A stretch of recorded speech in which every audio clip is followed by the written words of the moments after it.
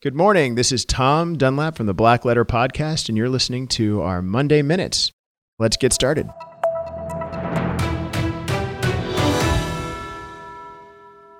Today we're going to talk about why lawyers quit practicing law.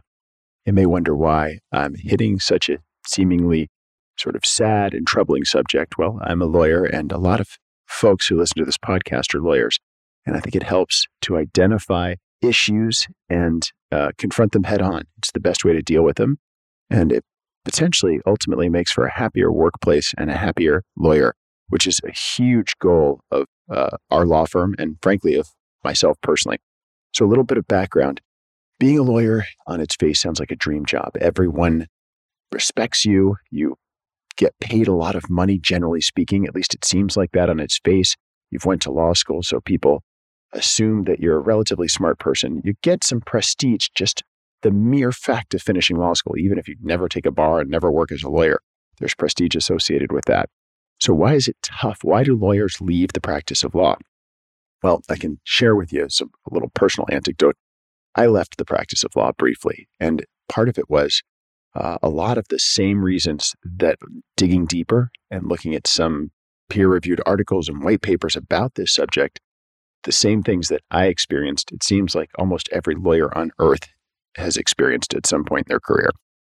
I left the lawyer briefly. I enlisted as a private in the U.S. Army and went to Fort Benning's infantry school. And, my wife, she wasn't my wife at the time, called it a freak out, but it really was just frustration with some of these same things. So let's talk about those things are.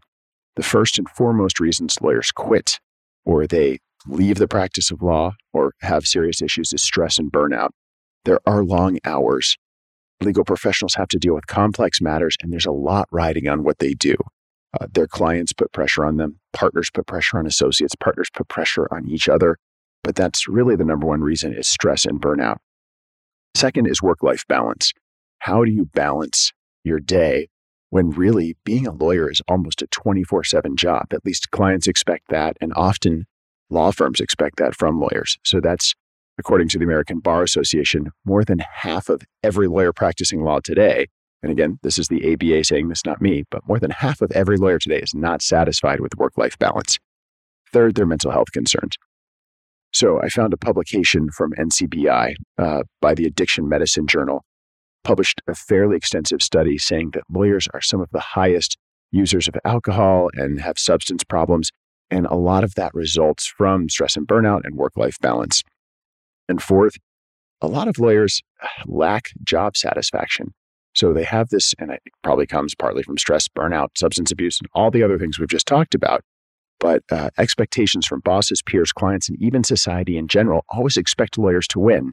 And if you think about it, not every lawyer can win every case all the time because there's two sides to every case. So you're probably statistically going to lose half of your cases. If you took every lawyer in the United States and cut them in half of those lawyers are losing at least half of the time. So it's tough, and it's tough to be fulfilled when that's part of your job is to take cases and sometimes lose the transaction or the case or the matter or whatever it is. Sometimes being a lawyer even feels like Bill Murray in Groundhog Day. You're doing the same thing over and over and over again. So that's part of the job fulfillment and job satisfaction thing. And finally, financial reasons. So even though the public generally sees lawyers as people who make tons of money, that's not always the case. Sometimes, depending on where they work and what field they practice in, there's a perception that lawyers are wealthy and highly paid. But again, not always true. And lawyers, unlike a lot of other non-higher education professions, are carrying often massive amounts of debt. So even if they're doing well financially, they're also bearing a much heavier load of financial encumbrance.